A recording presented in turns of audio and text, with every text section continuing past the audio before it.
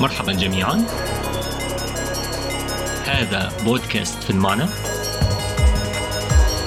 وأنا عمر السعدي.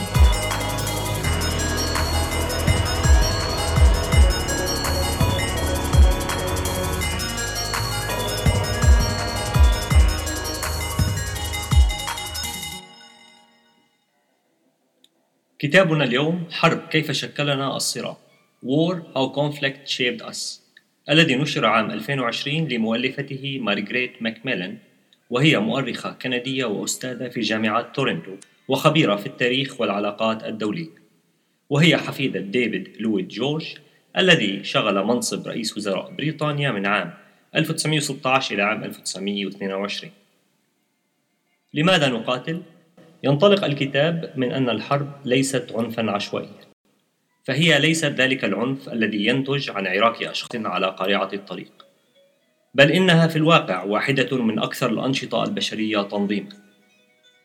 عندما نفكر في شكل وحجم المنظمة التي يتطلبها الأمر للعثور على أشخاص يقاتلون، سواء كانوا راغبين أو غير راغبين، وتدريبهم حتى يكونوا مستعدين للمخاطرة بحياتهم واتباع الأوامر، وعندما نفكر في التنظيم الذي يتطلبه تجهيز هؤلاء الجنود، إطعامهم ووضعهم في ثكنات وتشكيلات لتحريكهم، سنفهم ما يعنيه القول إن الحرب نشاط بشري عالي التنظيم. إن النقاش بين المؤرخين حول مدى تأثير الحرب على التنظيم البشري هو نقاش طويل، ومن الصعب الجزم في مسألة من كان أول. هل تنظمنا لأننا أردنا خوض الحرب؟ أم أننا أصبحنا قادرين على خوض الحرب لأننا صرنا أكثر تنظيما؟ ربما ستبقى الإجابة عن هذا السؤال سجالا يشبه سجال من أتى أولا، الدجاجة أم البيضة. لكن ما نعرفه في التاريخ يخبرنا أننا عندما بدأنا الانتظام في مجموعات، سواء كانت القبائل أو المجموعات العائلية أو فيما بعد الأمم والإمبراطوريات، شرعنا في تطوير نوع من الحكومات التي من شأنها أن تجعل الحرب واسعة النطاق ممكنة. الحكومة وصارت أكثر تنظيما، أصبحت أفضل في خوض الحروب. وكما قال أحد علماء الاجتماع: إن الدولة صنعت الحرب والحرب صنعت الدولة، ومن الصعب للغاية رؤية من جاء أول. لكن من الواضح أن الحرب لها تاريخ طويل جدا في عالمنا وفي تاريخنا، وهذا صحيح إلى حد كبير في كل مجتمع. دارت معركة كركميش نحو 605 قبل الميلاد بين جيوش مصر المتحالفة مع بقايا جيش الإمبراطورية الآشورية السابقة ضد جيوش بابل المتحالفة مع الميديين والفرس.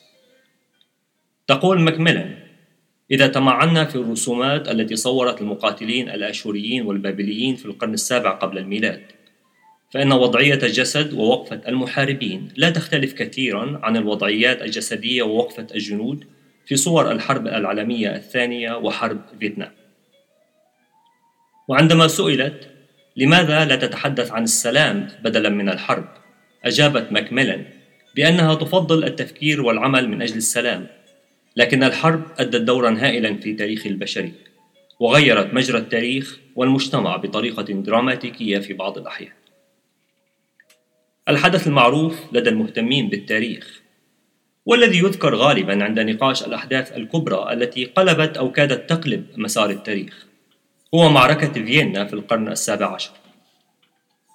لو تمكن حينها العثمانيون بقيادة مصطفى باشا من الانتصار في معركة فيينا في القرن السابع عشر، لكانت أوروبا مختلفة تماما اليوم. ولن تكون فيينا مركز العالم المسيحي، وستفوق أعداد المساجد أعداد الكنائس فيها. ولكم أن تتخيلوا كيف سيكون العالم اليوم لو انتصرت ألمانيا في الحرب العالمية الثانية، وكيف ستكون أمريكا والعالم لو انهزم لينكولن في الحرب الأهلية، وتطول القائمة، وربما يكون هناك عدد لا ينتهي من الأمثلة. غالبا ما يكون المدنيون أهداف الحرب وضحاياها، وفي كثير من الأحيان يتعرضون للتعامل الوحشي ذاته الذي يتعرض له المقاتلون الفعليون. يقول الكتاب إن الحرب ليست شيئا من الماضي، وصور المدنيين من النساء والأطفال يسيرون عبر أنقاض البيوت والأحياء المدمرة في سوريا واليمن تقول إن هذا ليس شيئا موجودا في العصور السابقة. هذا شيء لا يزال معنا اليوم في كل مكان في العالم. ولمن لا يعلم، كان هناك 50 مليون لاجئ حول العالم خلال العقدين الأولين من القرن 21.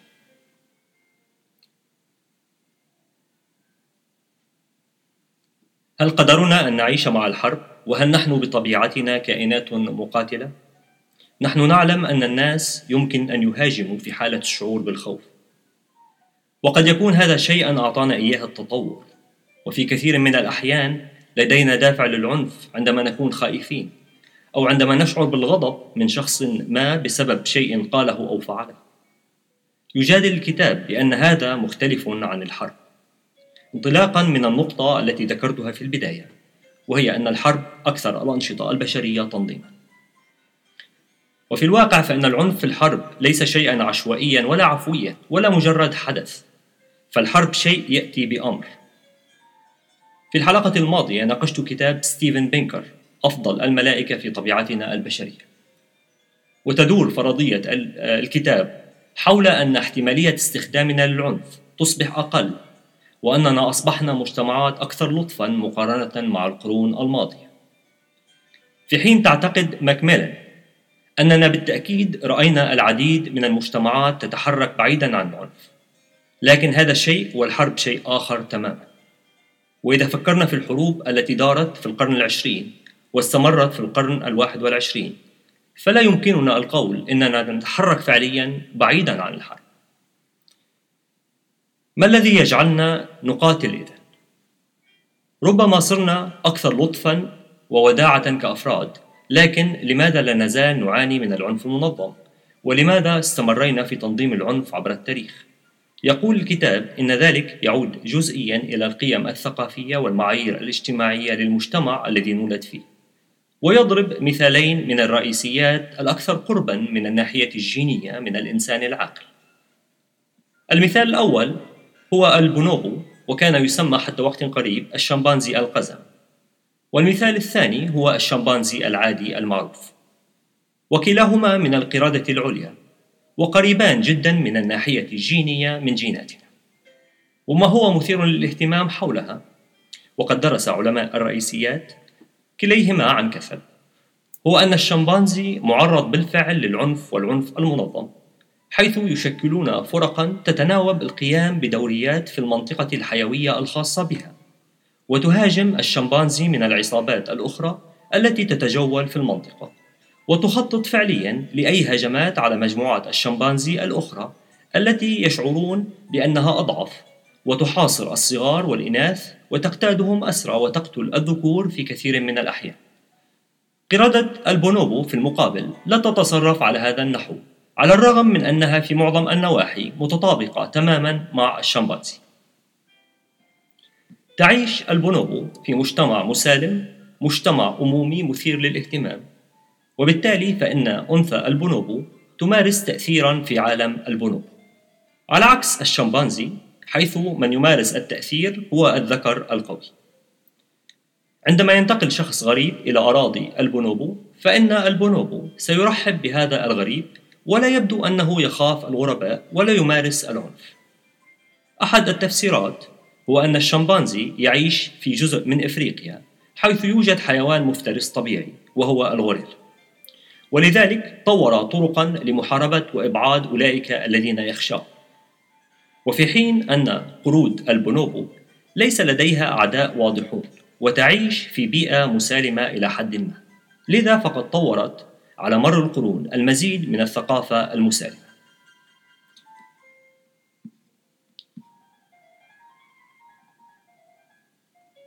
إن العامل الثقافي مهم للغاية في المساعدة على فهم سبب خوضنا للحرب، وعندما يكون هناك شيء نرغب الاحتفاظ به لأنفسنا، من المهم أن يكون لدينا ما ندافع به عن حيازتنا عليه، من حيث أن الآخرين قد يرغبون أيضا في ذلك الشيء. يقول الكتاب: قد يكون هذا هو السبب خلف الحرب المنظمة التي طورناها كجنس منذ نحو 12,000 سنة. في الحلقة الماضية تحدثت عن مثال أودزي رجل الثلج، وآثار الموت العنيف التي ظهرت على الهياكل العظمية التي تعود إلى أشخاص من حقبة ما قبل التاريخ. والأدوات التي يبدو أنها صنعت خصيصا لاستخدامها كأسلحة. طبعا كل ذلك يبقى تكهنات، لكن تكهنات مثيرة للاهتمام. فعندما توقفنا عن كوننا نوعا يعتمد الصيد والتجوال لالتقاط الطعام الذي نحتاجه في أي بقعة نجده، أو نصطاد الحيوانات أو الأسماك التي أردنا أكلها، وذهبنا نحو الاستقرار وأصبحنا مزارعين، أصبح الأمر أكثر صعوبة بالنسبة إلينا. بات لدينا المزيد الذي نرغب بالدفاع عنه، وطبعا هذا يعني المزيد ليطمع به الآخرون. مع الاستيطان الزراعي ومع تطوير المستوطنات الثابتة، يبدو أن التنظيم الاجتماعي الأكبر قد سار جنبا إلى جنب مع تطور الحرب، مثل تلك التي ظهرت في طبقة المحاربين الأشوريين. وتضرب ماكميلان عددا من الأمثلة من العديد من المجتمعات ومن حقب تاريخية مختلفة، بابلية وأشورية ورومانية وحتى معاصرة، حيث ينظر إلى الفضائل العسكرية على أنها الأكثر استحقاقا للثناء والأكثر شرفا. فعندما مات تاجر ثري في زمن الفراعنة أو روما القديمة، لم تكن وصيته أن يوضع في تابوت عليه رسوم وعلامات تجارية، بل نقوش ترمز في الغالب إلى الحرب. فالفضائل العسكرية في المجتمع الروماني وغيره من المجتمعات كان ينظر إليها على أنها الأكثر استحقاقا للثناء والأكثر شرفا.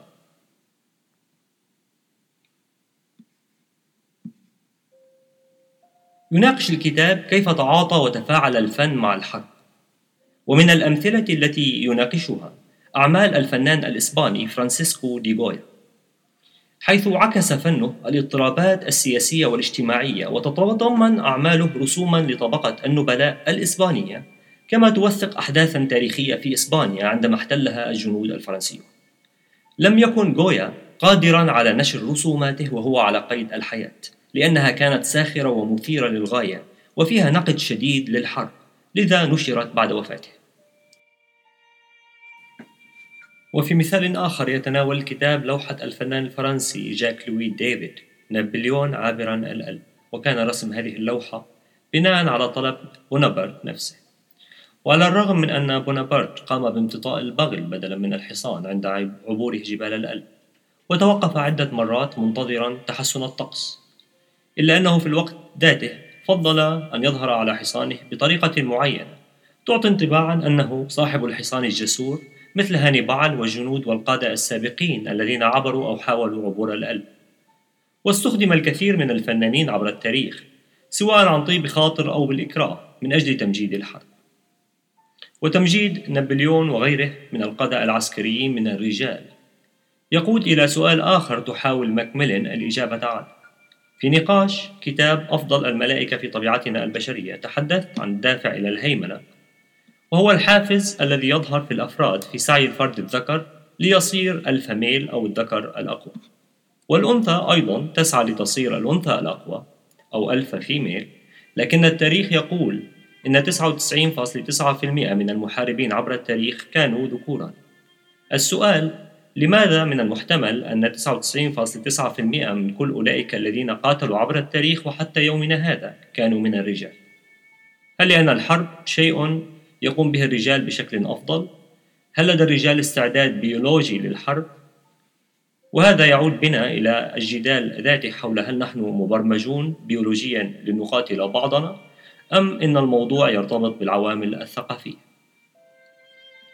قد يجادل الكثير من الناس بأن النساء هن أكثر ميلا للسلام بطبيعتهن، وأكثر ميلا للعمل من أجل السلام، والحجة التي يستندون إليها غالبا لدعم هذا الافتراض هي أن النساء مبرمجات بيولوجيا لكي يلدن الأطفال ويرعينهم. ربما يكون ذلك صحيحا إلى درجة معينة، ولا يمكن أيضا إنكار أنه كان هناك العديد من الحركات النسوية التي أدت دورا مهما في الاحتجاجات المناهضة للحرب. لكن الكتاب يرى أن علينا ألا نغفل عن حقيقة أن النساء لم يعملن دائما من أجل السلام، وكانت النساء في كثير من الأحيان مهللات ومشجعات للرجال الذاهبين إلى الحرب. وفي كندا بلد الكاتبة، وخلال الحرب العالمية الأولى، وزعت النساء الريش الأبيض على الرجال في سن التجنيد الذين لم يكونوا يرتدون الزي العسكري، والريش الأبيض هو علامة على الجبن. ومن دون أن يكلفن أنفسهن عناء سؤال ذلك الشخص إذا ما كانت لديه أسباب أخرى حالت دون ارتدائه الزي العسكري.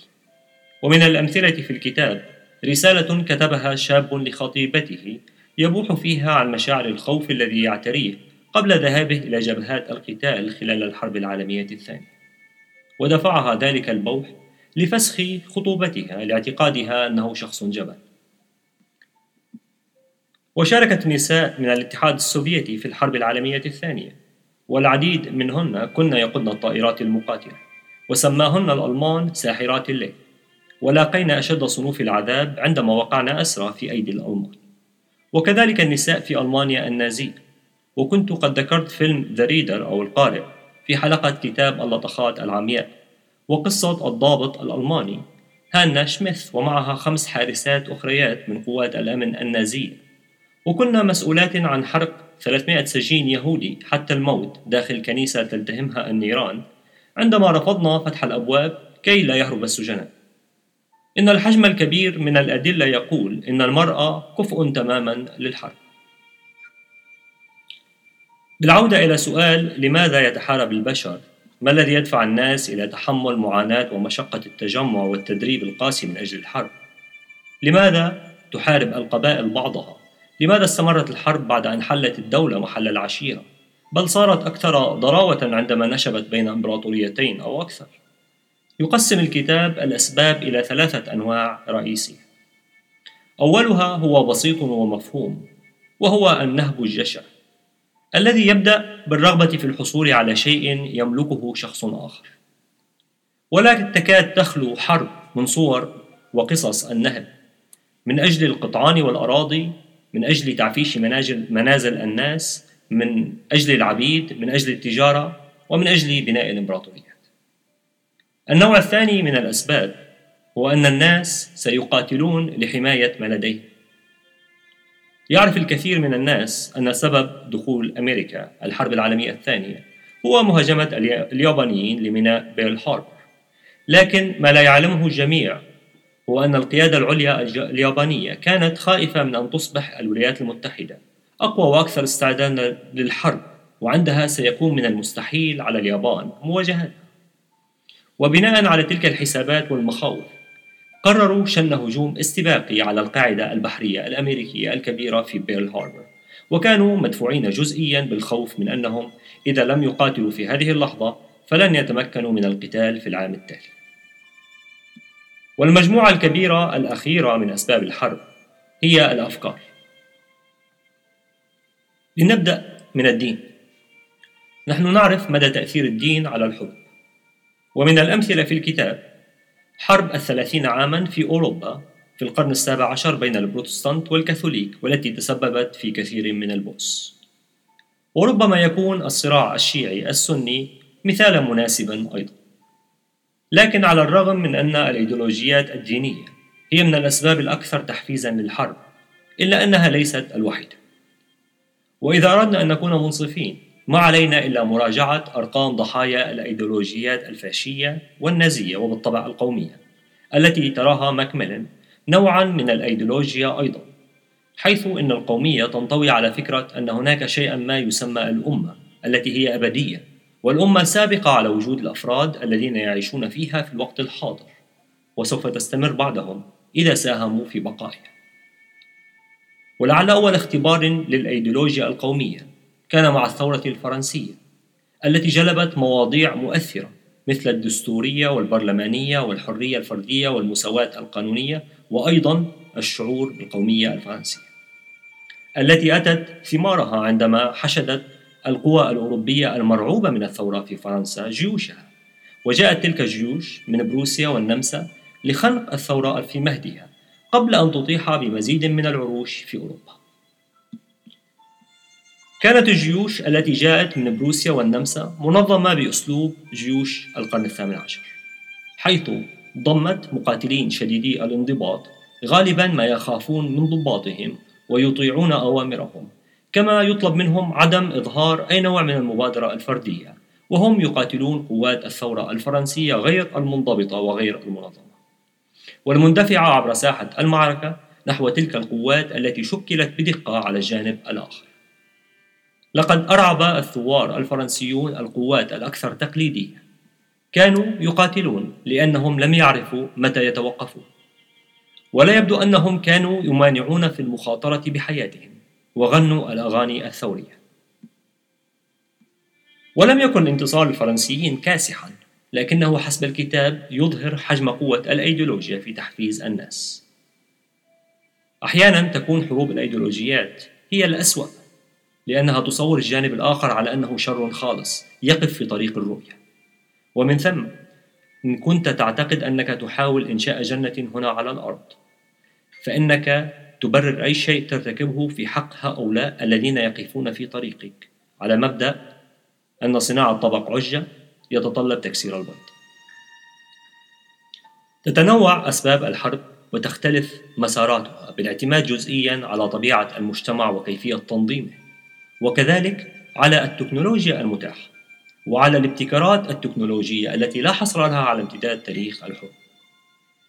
أحد التغييرات العظيمة في طبيعة الحرب على سبيل المثال كانت عندما دخل الحصان الشرق الأوسط وأجزاء من أوروبا في الألف الأول قبل الميلاد. باتت الحرب أسرع بكثير مع الحصان، سواء من خلال جره العربات التي يركبها رماة السهام والرماح، أو امتطاء رامي السهم أو الرمح له مباشرة. ومع مرور الوقت بدا الخيال أكثر تمرسا والخيول أفضل تدريبا للتكيف في مواجهة أصناف أخرى من التقدم التكنولوجي. وجاء اختراع البارود. لا شك هناك اختراعات عديدة أخرى غير البارود، لكن البارود كان ثورة حقيقية في طبيعة الحرب. التأثير العظيم للبارود كان في مواجهة أسوار القلاع، ومن زار منكم قلعة قديمة يمكن أن يرى الأسوار التي تتخللها فتحات أتاحت للمدافعين عن القلعة رمي سهامهم لإعاقة المهاجمين الذين حاولوا تسلق الجدران. عندما جاء البارود تكفلت المدافع في دك أسوار القلاع وإحداث فتحات فيها تتيح للمهاجمين الاقتحام من خلالها.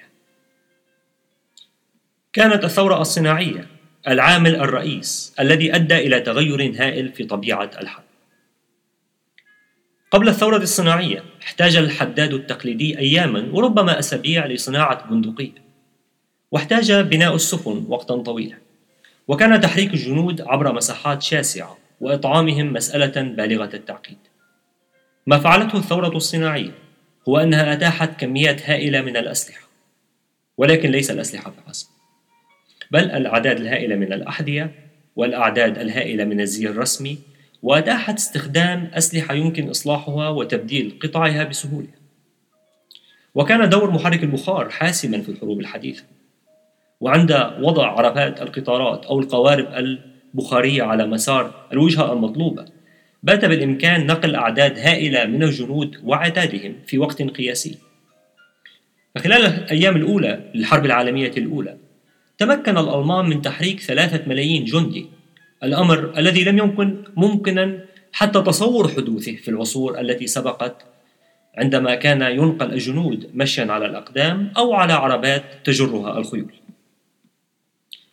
تفترض ماكميلان أنه بسبب التحضر المتزايد ومحو الأمية بدأ المزيد والمزيد من الناس في تعريف أنفسهم كجزء من الأمة، وشعروا بالمسؤولية تجاهها، واشتركوا بشكل متزايد في حكومتها.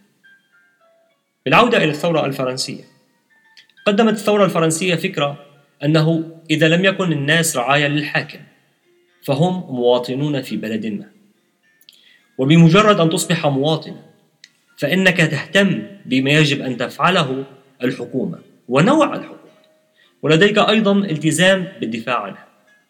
الذي حدث في القرن التاسع عشر هو أننا حصلنا من جهة على وسائل شن الحرب على نطاق أوسع، ومن جهة أخرى حفزت الأفكار الكثير من الناس للقتال في تلك الحروب. ولم يقتصر الأمر على كون أن الحرب أصبحت أكثر صناعية وعلى نطاق أوسع، ولكن تسارعت أيضا الابتكارات في الحرب وفي وسائل التدمير. كان اختراع القنبلة الذرية نتيجة الحرب العالمية الثانية، والابتكارات في الحربين العالميتين الأولى والثانية.